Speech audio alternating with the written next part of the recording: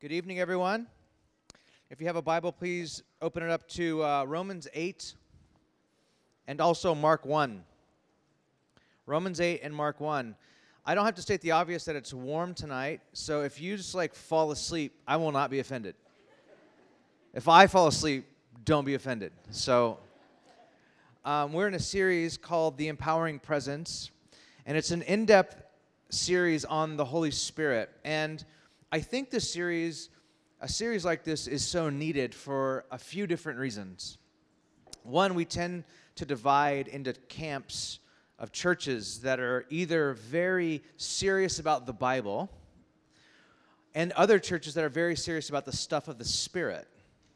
I think this is really sad. They're always meant to go together. It's spirit and truth. Whenever in the ministry of Jesus, both those things coexisted. It was theology, who God was, and experienced faith. And this is our series.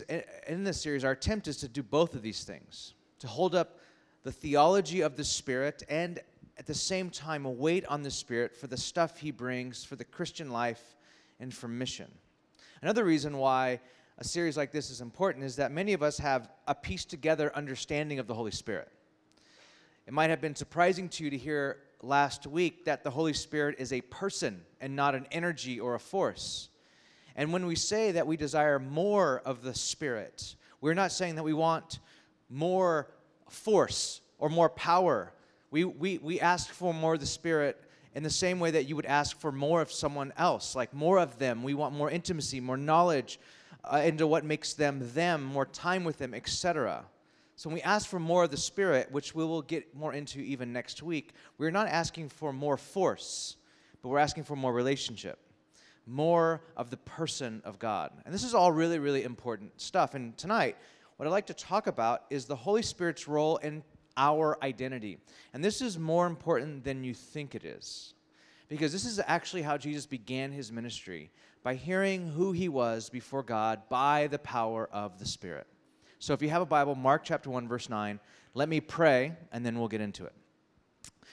God, thank you for this evening. I pray that we would all come under the freedom that your Spirit brings, God. And not a freedom defined by what we think about freedom as Americans, meaning we're free to do whatever we want whenever we want to, but the freedom that constrains us to choose the best, the right thing, the good thing, the holy thing. So Holy Spirit, send your holiness to our church as well.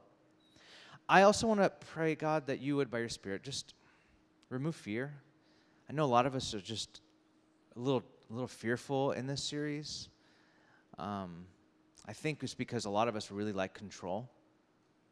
And if you're saying, Lord, that you give us your Spirit, and then that Spirit starts pushing against all our control mechanisms in life, that can be a scary thing. And so, Lord, in your perfect way, we dispel fear. Dispel it, God. Remove it. And may we be open to your Spirit. And Lord, I ask for your help in communicating these things. You know how much I care about this topic, and I ask, God, that you would help me to communicate it well. But I know I only can communicate it so well. I don't know how well. But your Spirit can go way beyond my words. So do that tonight. In Jesus' name, amen. I've been in ministry for about a little over 20 years, and as a minister, I would say the most of our misery and anxiety, and I've been ministering to the same kind of people, age group, my entire ministry life. Like when I started ministry, all of you guys were like in junior high, and that's when I started. And it feels like I kind of grew up with you, and then I planted a church with a bunch of y'all. Like that's kind of how it went down. And as I've been ministering to your people group for about 20 years now, I would say that most of our misery and our anxiety comes from trying to prove ourselves to the world. It comes from trying to say to the world that I am enough and that I'm worthy of love.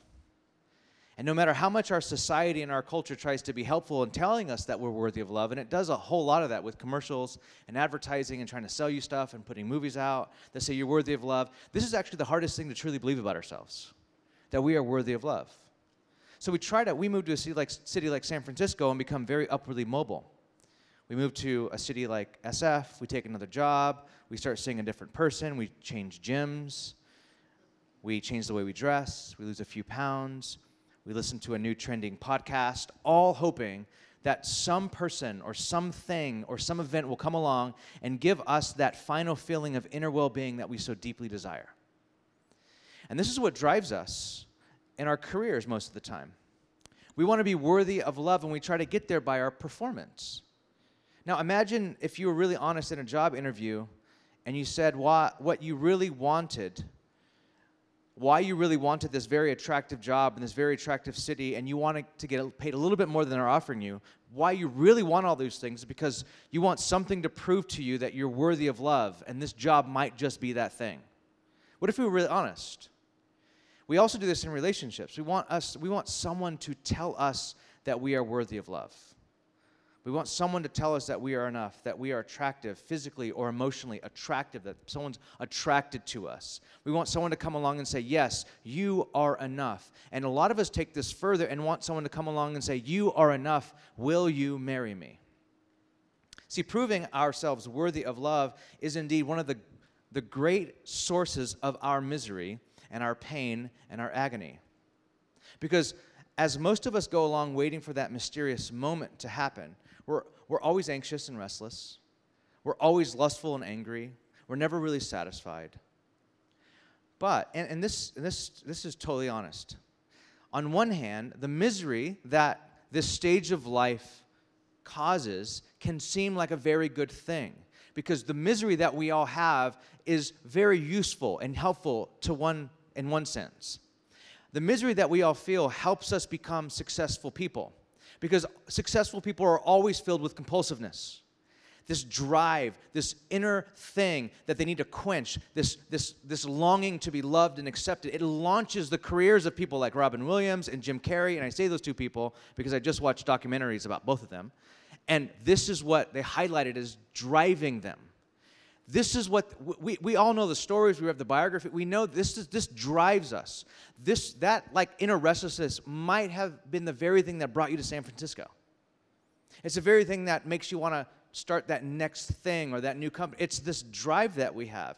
And the reason, and when we celebrate people like actors and musicians and whatever, we celebrate these people as people that are driven. All this means is that our society has found a way to celebrate and pay a lot of money to people who will publicly try to find meaning and seek to be loved through acting or comedy or music and maybe even a job. But we have all the data. We have all the documentaries. We have all the stories. It never works out. You never hear the story of, I wanted to make my name in the world, so I moved to Hollywood, and it was everything I wanted. It was perfect. I made my name, and I was content. I was happy. I was at peace with myself. It was awesome. Or I moved to San Francisco, and I made $1 million, my first $1 million. And you know what? I have inner peace now. I did it. I did it. I did it all. I have this inner peace. I did everything I wanted to do in life. I'm so content now. That's not the storyline. What happens is it never works, and the people actually never find the love they long for, and oftentimes it only destroys them when they do find success.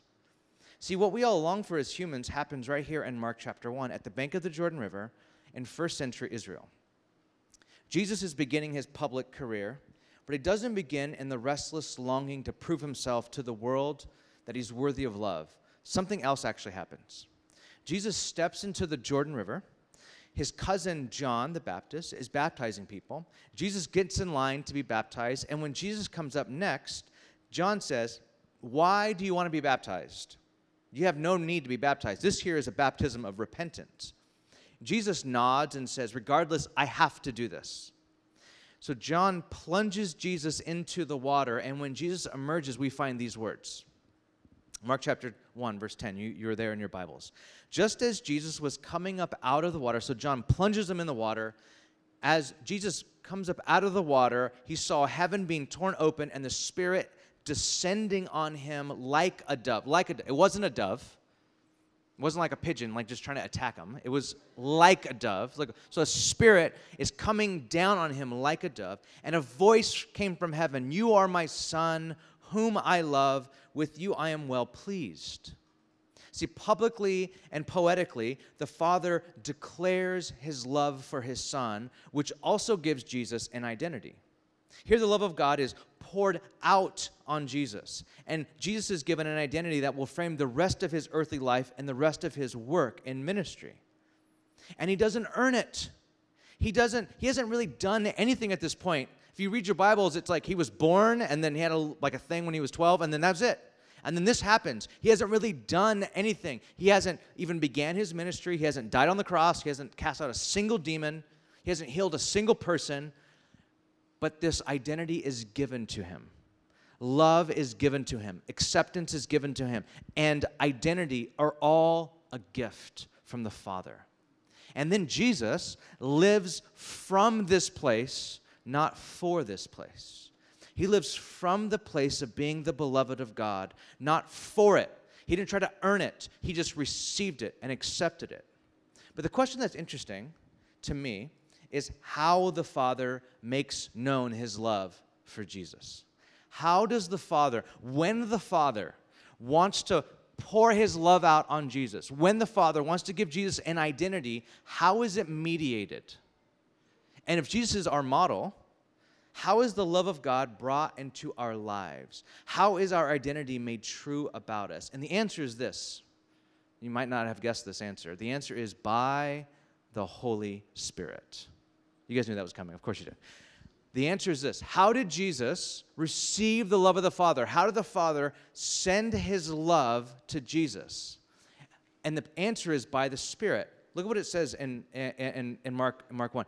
It says the Spirit was descending on him. This is the Bible's way of saying that Jesus was receiving all of this by the Spirit. The Spirit was coming upon Jesus and mediating the Father's love and empowers the Son by giving his Son an identity. This is all done by the Spirit. Now, if you don't believe me, you're like, well, I don't know if that's there. Look at Romans 5:5. Paul says in Romans 5, God's love has been poured into our hearts through the Holy Spirit who has been given to us.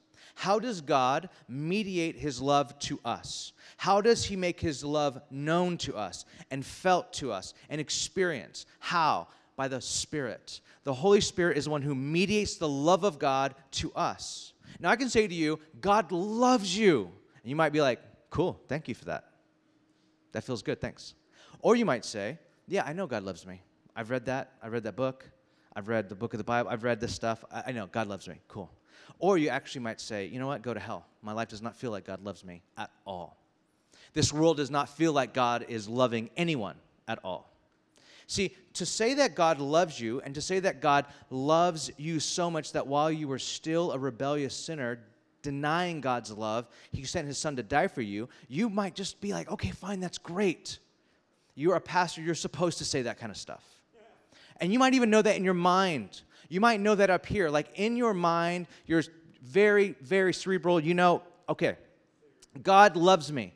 But how do we experience that love? How are you strangely warmed by that love? How do you know deep, deep down that God loves you?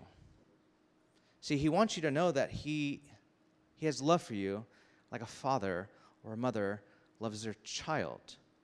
See, I'm not a dad yet in the sense that I can hold my baby girl and hug her and kiss her. It's close. January 25th, everyone. It's coming. But yes, I'll take it. The closest I get right now is that I'm a dog father. I'm a new puppy parent to Prince. We have a little doodle, Prince.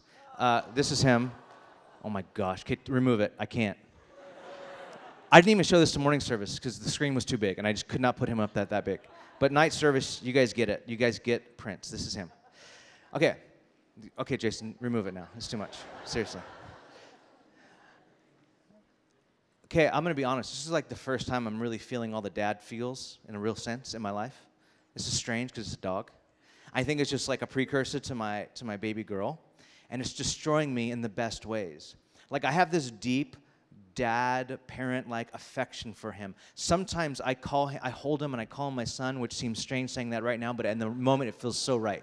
Like I'm just holding him like, hi son. Like I'm just like kissing. I don't know, it's just, this past week we had an early morning elder meeting at my house, and when Ash and Prince woke up, they came upstairs and I see Prince and he walks up to me and I pick him up, and I'm right in the middle, I'm like talking to the elders, I'm right in the middle of this like really important point. I'm making this point and I'm like trying to get like there's this stuff that's like been burning on my heart, and I'm sharing this with them, but Prince comes in right in the middle of the point, and I just stop, I grab him, and I pick him up, and I like, good morning, and I'm kissing him, and he's looking at my face, and I'm like, oh, and I look over at Tarek's like, dang, like what has gotten into you? And then Kev is sitting right next to me, and Kev's like, bro, are you gonna need a minute? And I'm like, yes, I'm gonna need a minute. I'm gonna need like a couple minutes. Like if this is that, like that weird, strange thing that I feel towards this dog, it's a dog. And you're like, you're crazy. I know I'm crazy. I won't deny that. Imagine that love, infinite. That affection all the time. Imagine that. That's God's love for us. Is affection, is commitment, is protection. There's even anger that's a part of that love. Jesus actually says, he says that if you, being evil, know how to love your children and give them good gifts, you're evil in the sense that you're kind of broken and you do evil things. Even though you are evil and you're a broken human being, you still know how to pour out affection to your kids. You even know how to pour out affection to your puppies. How much more does the Father love you and give you the Spirit? Now, those two things are very connected. Because I think my point, what I want to say is the way that God makes his love known to us is by giving us the Spirit. God knows how to give good gifts. He knows how to pour his love into your life. And the way he does that is by giving us the Spirit. And this is why this is a big deal. Because God's love is incompatible with us. I know you grew up where everyone like got a participation ribbon. So this is like everyone loves you. You grew up everyone loving you. I get it. And you heard that God loves you, but you have to understand that God's love is actually incompatible with us. And this is why we distort God's love. We turn God's love into things like politics. We confuse God's love. We don't understand his love. We don't understand his anger at a world gone wrong. We don't understand his purposes. We don't understand how his love is manifested in wanting the world to move in a certain way and us live under his idea of flourishing, not our own idea of flourishing. God loves us madly, insanely, but we're broken. God's love is incompatible with us. We don't understand his love.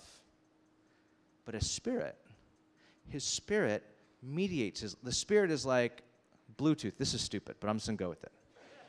He takes two things that are incompatible, and he makes them compatible. He takes the love of God, which we can't comprehend, we don't understand. You might have been in church for such a long time, and you keep hearing and hearing that God loves you, and then one day it clicks for you. One day it snaps in your heart, and you realize that God loves you. One day you realize that Jesus is Lord. Something happens. The Holy Spirit is that connection that mediates the love of God that we can't really comprehend or get, and he mediates it to us. He's the one who makes the connection real for us. God's love is mediated to us in a real way by the Spirit. So when the Father wanted to love the Son and say, I love you, and I accept you, and I'm so pleased by you, and you're my Son, what he did was he sent the Spirit, and the Spirit mediated his love. And Jesus at that moment not just knew and not just heard the voice, but felt the voice. I am God's Son. I'm loved, and God's pleased with me. Before I've done anything, I don't have to earn this. The way the Father does that right now is by his Spirit. See, the Spirit initiates two primary relationships focused on two different cries, and they are this: Jesus is Lord, and Abba, Father. What the Spirit does in us is he puts these two cries in our heart, things that we might have heard forever, but they become real to us. The first one is Jesus is Lord. 1 Corinthians 12:3 says, no one can say Jesus is Lord except by the Spirit of God, or the Holy Spirit. So the first thing the Holy Spirit does is one day something clicks where you have heard the gospel, you've heard about Jesus for months or years, but one day it clicks for you, and you're like, Jesus is Lord. That's the Spirit. It's the Spirit of God is saying, Jesus is your Lord. Jesus is your Savior. Repent and turn to Christ. That is the Spirit. The Spirit also does this. He puts the cry in us that God is our Father. Because you are sons, Galatians 4:6 says, because you are sons, God has sent his Spirit of his Son into our hearts, the Spirit who calls out, Abba, Papa, Papi, Daddy. It's this intimate relationship. The Spirit is the one who makes these confessions real. I saw this happen last week. Both of these things happened last week, last Sunday. I saw the Holy Spirit lead people to faith in Christ for the first time. People saying from the depths of their being that Jesus is Lord. For the very first time, I saw that last week. And I saw people who for the first time experienced the intimacy of the Father by the Spirit. One person in particular who was close to leaving Christianity because it wasn't connecting to their heart. It was all in their mind, and it wasn't, their heart was not on fire, and they were almost like, this is too hard, I can't do this, I think I'm walking away. And they came forward last week, and they said something happened with the Spirit of God, like just mediated the love of God, and it was real. And that person was filled with joy. They walked into their community group, and they're like, what's so different? And this person told the story, the Spirit of God. This is what the Spirit does. This is the stuff the Spirit does. See, I was always taught that the Spirit of God is given to me so that when the Father looks at me, he only sees Jesus and doesn't see me. Listen.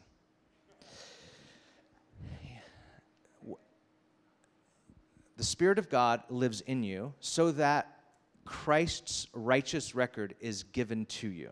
Yes. But the Spirit is not given so that when God looks at you, he doesn't see you, he only sees Jesus. That's not how it works. Actually, the Spirit is given to you because how much he loves you. He loves you so much that he gives you his Spirit so that you know how much he loves you, so that he lives inside of you. In the same way in the Old Testament that God lived in that temple, by grace. God doesn't live in a temple, but he allowed himself to live in a temple for Israel's sake. He now lives in us. This is how God loves us. The Spirit pours the love of God into our hearts so that we can cry out, Abba, Father, and we can know that we are children of God. This is identity, so that we can have an identity. This is what Romans 8 says. For those who are led by the Spirit of God are children of God. The Spirit you received does not make you slaves so that you live in fear again. I just feel like I should say this right there. I'll leave that scripture up. If you've been afraid during this series, like I'm kind of afraid of the Holy Spirit. Maybe you haven't verbalized it like that, but there's a sense of that. That is not the Spirit of God. That is not. The Spirit does not allow you or make you or cause you to live in fear.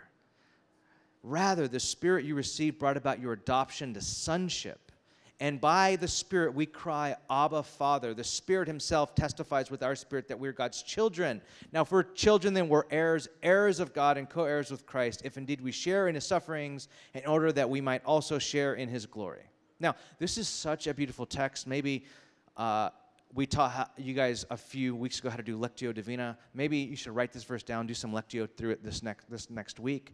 This is a profound text. Now, there's a lot of beauty in this text, but I do want to address something that I'm sure is in this room right now. And it's the language of God as Father and we are sons. For many of my sisters in here, what's been in our news these past couple of weeks have stirred up and possibly triggered some stuff in you where the last thing you want to hear at church is the male language of God and the male language of sonship. And I hear that, and to be honest with you, I feel that in this text as well.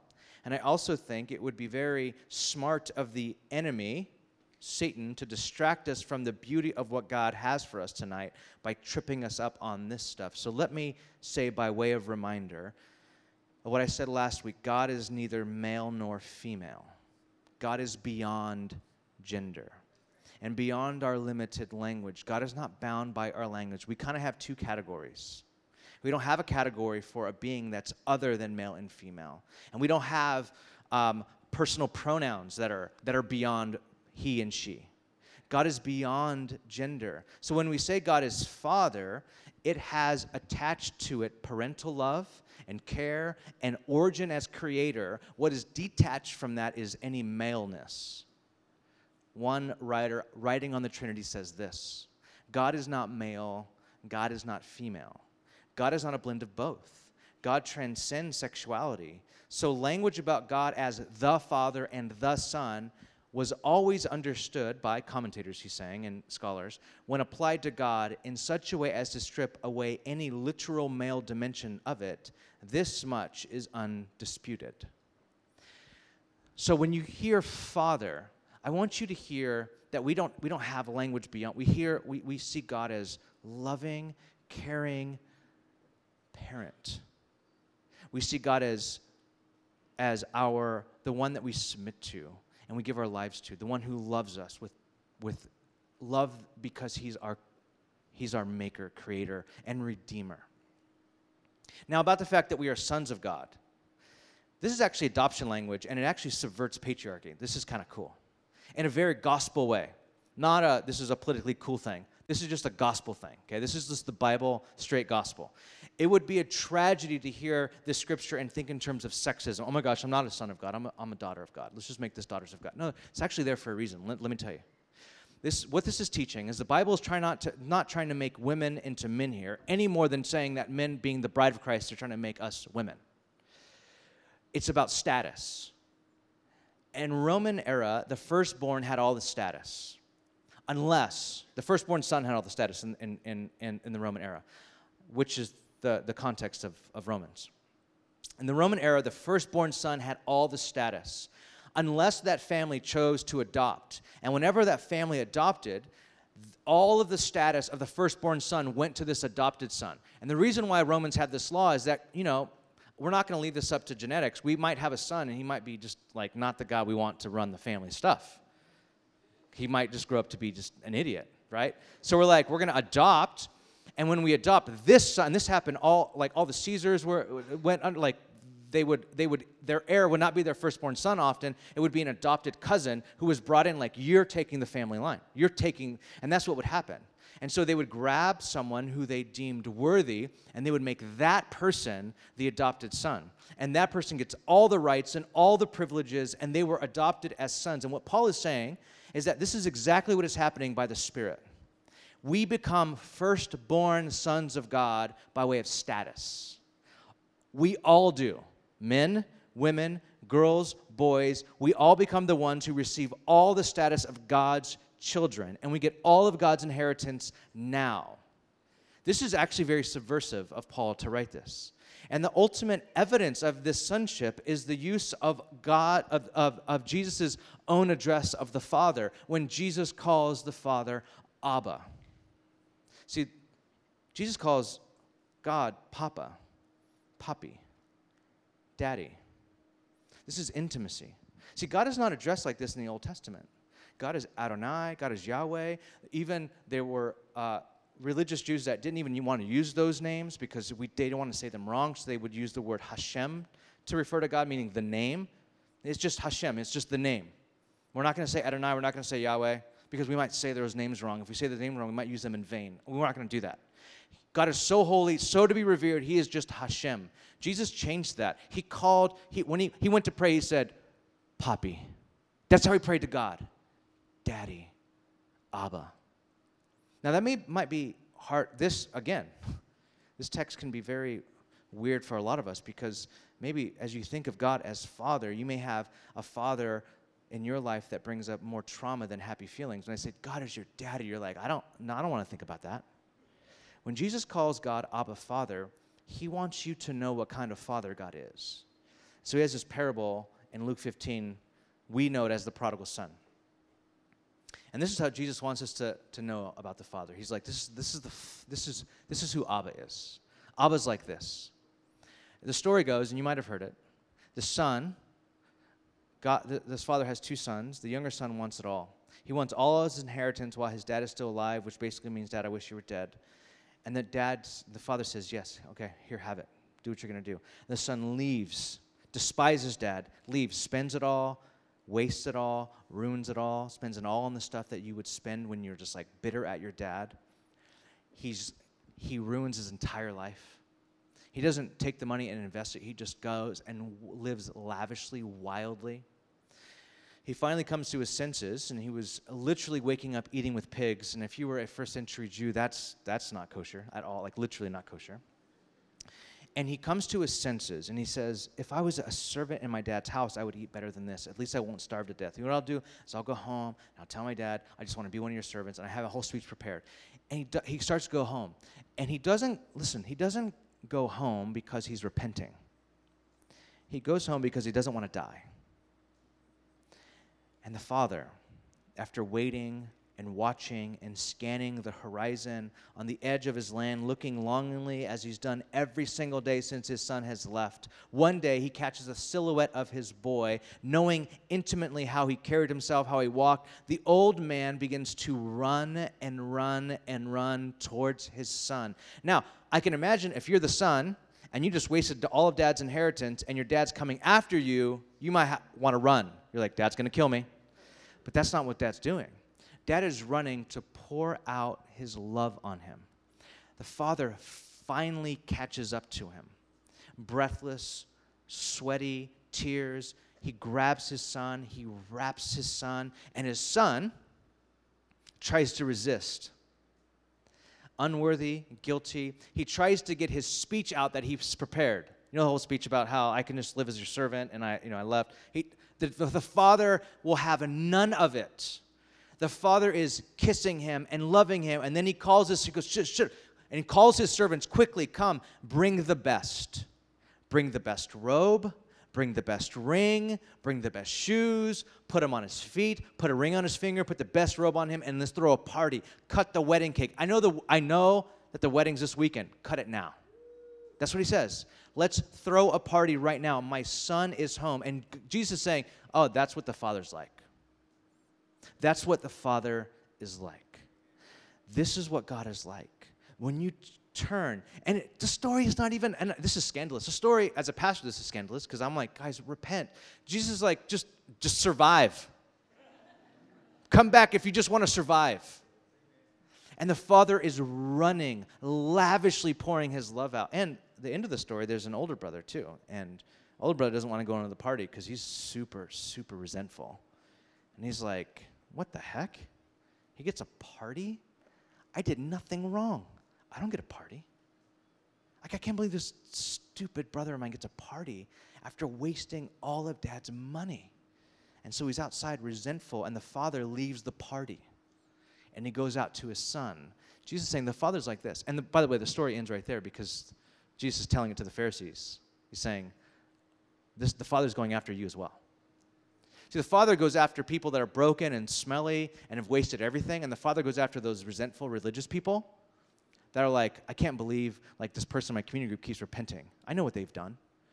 You know what I've been doing? Like trying to do all the Bible thing, doing the 30 minutes a day thing. Like I've been doing that. Nothing coming my way at all. Nothing. This person's up for it crying, all the pastors are around them. No, I'm doing that. I'm not doing that. They're resentful. They're resentful people. The father goes after resentful people too. He's like, everything I have is yours. You've always been with me. I love you. Come inside the party. Come and party. Your brother was lost and now is found. He's dead and now he's alive. Jesus is like, the Father is like that. He's not malicious. He's not capricious. He's not vengeful or resentful. He is ecstatic, forgiving, generous, honoring, extraordinary. And what the Holy Spirit does is he puts the cry into our heart that is now our Father. That is our Father. That is our Papi. And the word cry in Romans, he puts the Spirit in us, causes us to cry out. This word means cry aloud. This word means to shriek or to scream. Like this was vocal and violent and unmistakable. It could be ascribed to those moments of religious fervor and revival when restraints and inhibitions are broken up and the inner life is expressed. It's those moments where you like just can't contain it. You're like, God loves me. Like the Father loves me. He's poured himself out on me. Like his life is in me. He's forgiven me. One translator says that in using this verb, Paul is stressing that our awareness of God as Father comes not from relation or rational consideration, nor from external testimony alone, but from a truth internally, deeply felt, and intensely experienced. This is what I love about the Spirit. The Spirit can do what I cannot do. I am not a hype man at all. I'm like the opposite of a hype man. I'm like the worst hype man. I can't get up here. I'm like, God loves you. And I'm hyping it up. And you're like, oh my gosh, it's the speaker. I can't believe it. Like, and that's not me. The Spirit does all of that. The Spirit says, the Father loves you. Jesus is your Lord. The Spirit does all of that. See, what the Spirit does is give us an identity that we are beloved children. That's not something I can teach other than to say that that's what the Spirit does. So Henry Nouwen would say it like this. Henry Nouwen, one of my favorite writers, would say, the question is not how am I to love God, but how am I to let myself be loved by God? How am I going to let myself be loved by God? And he actually wrote a whole book to a skeptic friend of his. He said this to a skeptic friend. He said, dear friend, being the beloved is the origin and the fulfillment of the life of the Spirit. Being the beloved is the origin and the fulfillment of life of the Spirit. The spiritual life, the life of the Spirit coming upon us. This is us understanding that we are the beloved of God. But this is so hard to believe. I'm not going to lie. This is hard to believe. This is very hard to receive. One writer says about this, why it's so hard. He says, within the charismatic renewal today, there is a good deal more talk about spiritual gifts than exercise of them, more discussion about the power of the Spirit than actual experience of it. One of the main reasons for that is most people just do not have the confidence that God has accepted them and loves them just as they are His children, and therefore will not let them be led astray by what is fleshly or demonic, but will give them all that He has promised, His robe, His ring, His shoes. This confidence will not be created by a repeated acts of laying on of hands, but only by an awareness of the Spirit's cry of Abba at the creative and motivating centers of our lives. This is what releases from paralyzing fear of God and man that grips so many. And it is not a technique that we can master, but a sovereign work of the Spirit which must liberate us. This is what we need.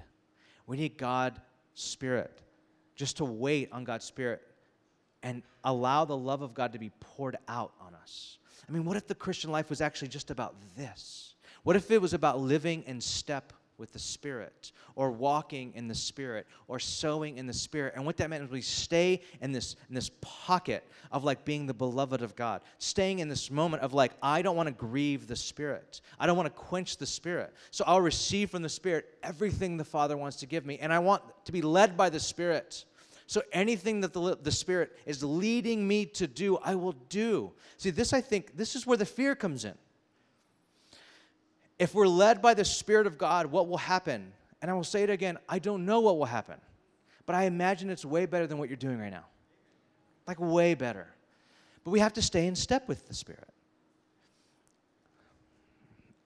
I would venture to say that a lot of us, we know we have the Spirit. And we hear the Spirit. We hear God speaking. But what we've done is we've taken the still small voice, the gentle voice of God in us, and we've told it to shut up. I think we do this in all kinds of different ways. A really close, one of my best pastor friends and I, we have this, we joke around a lot around how Christians, what Christians say when they're trying to watch something or listen to something that's cultural, but it's not, it's explicit. And what we hear Christians say all the time is like, oh my gosh, I'm really trying to get through that. Like, I'm really trying to watch Game of Thrones. I'm just trying to get through it. It's so hard. It's just so much violence and nudity. I'm just trying to get through it. Or I'm trying to get through this album. It's like, I'm trying to get through this series. I'm just, it's 24, just trying to, so an hour long, I'm just trying to get through it, man. And we kind of laugh. We hear Christians say this a lot.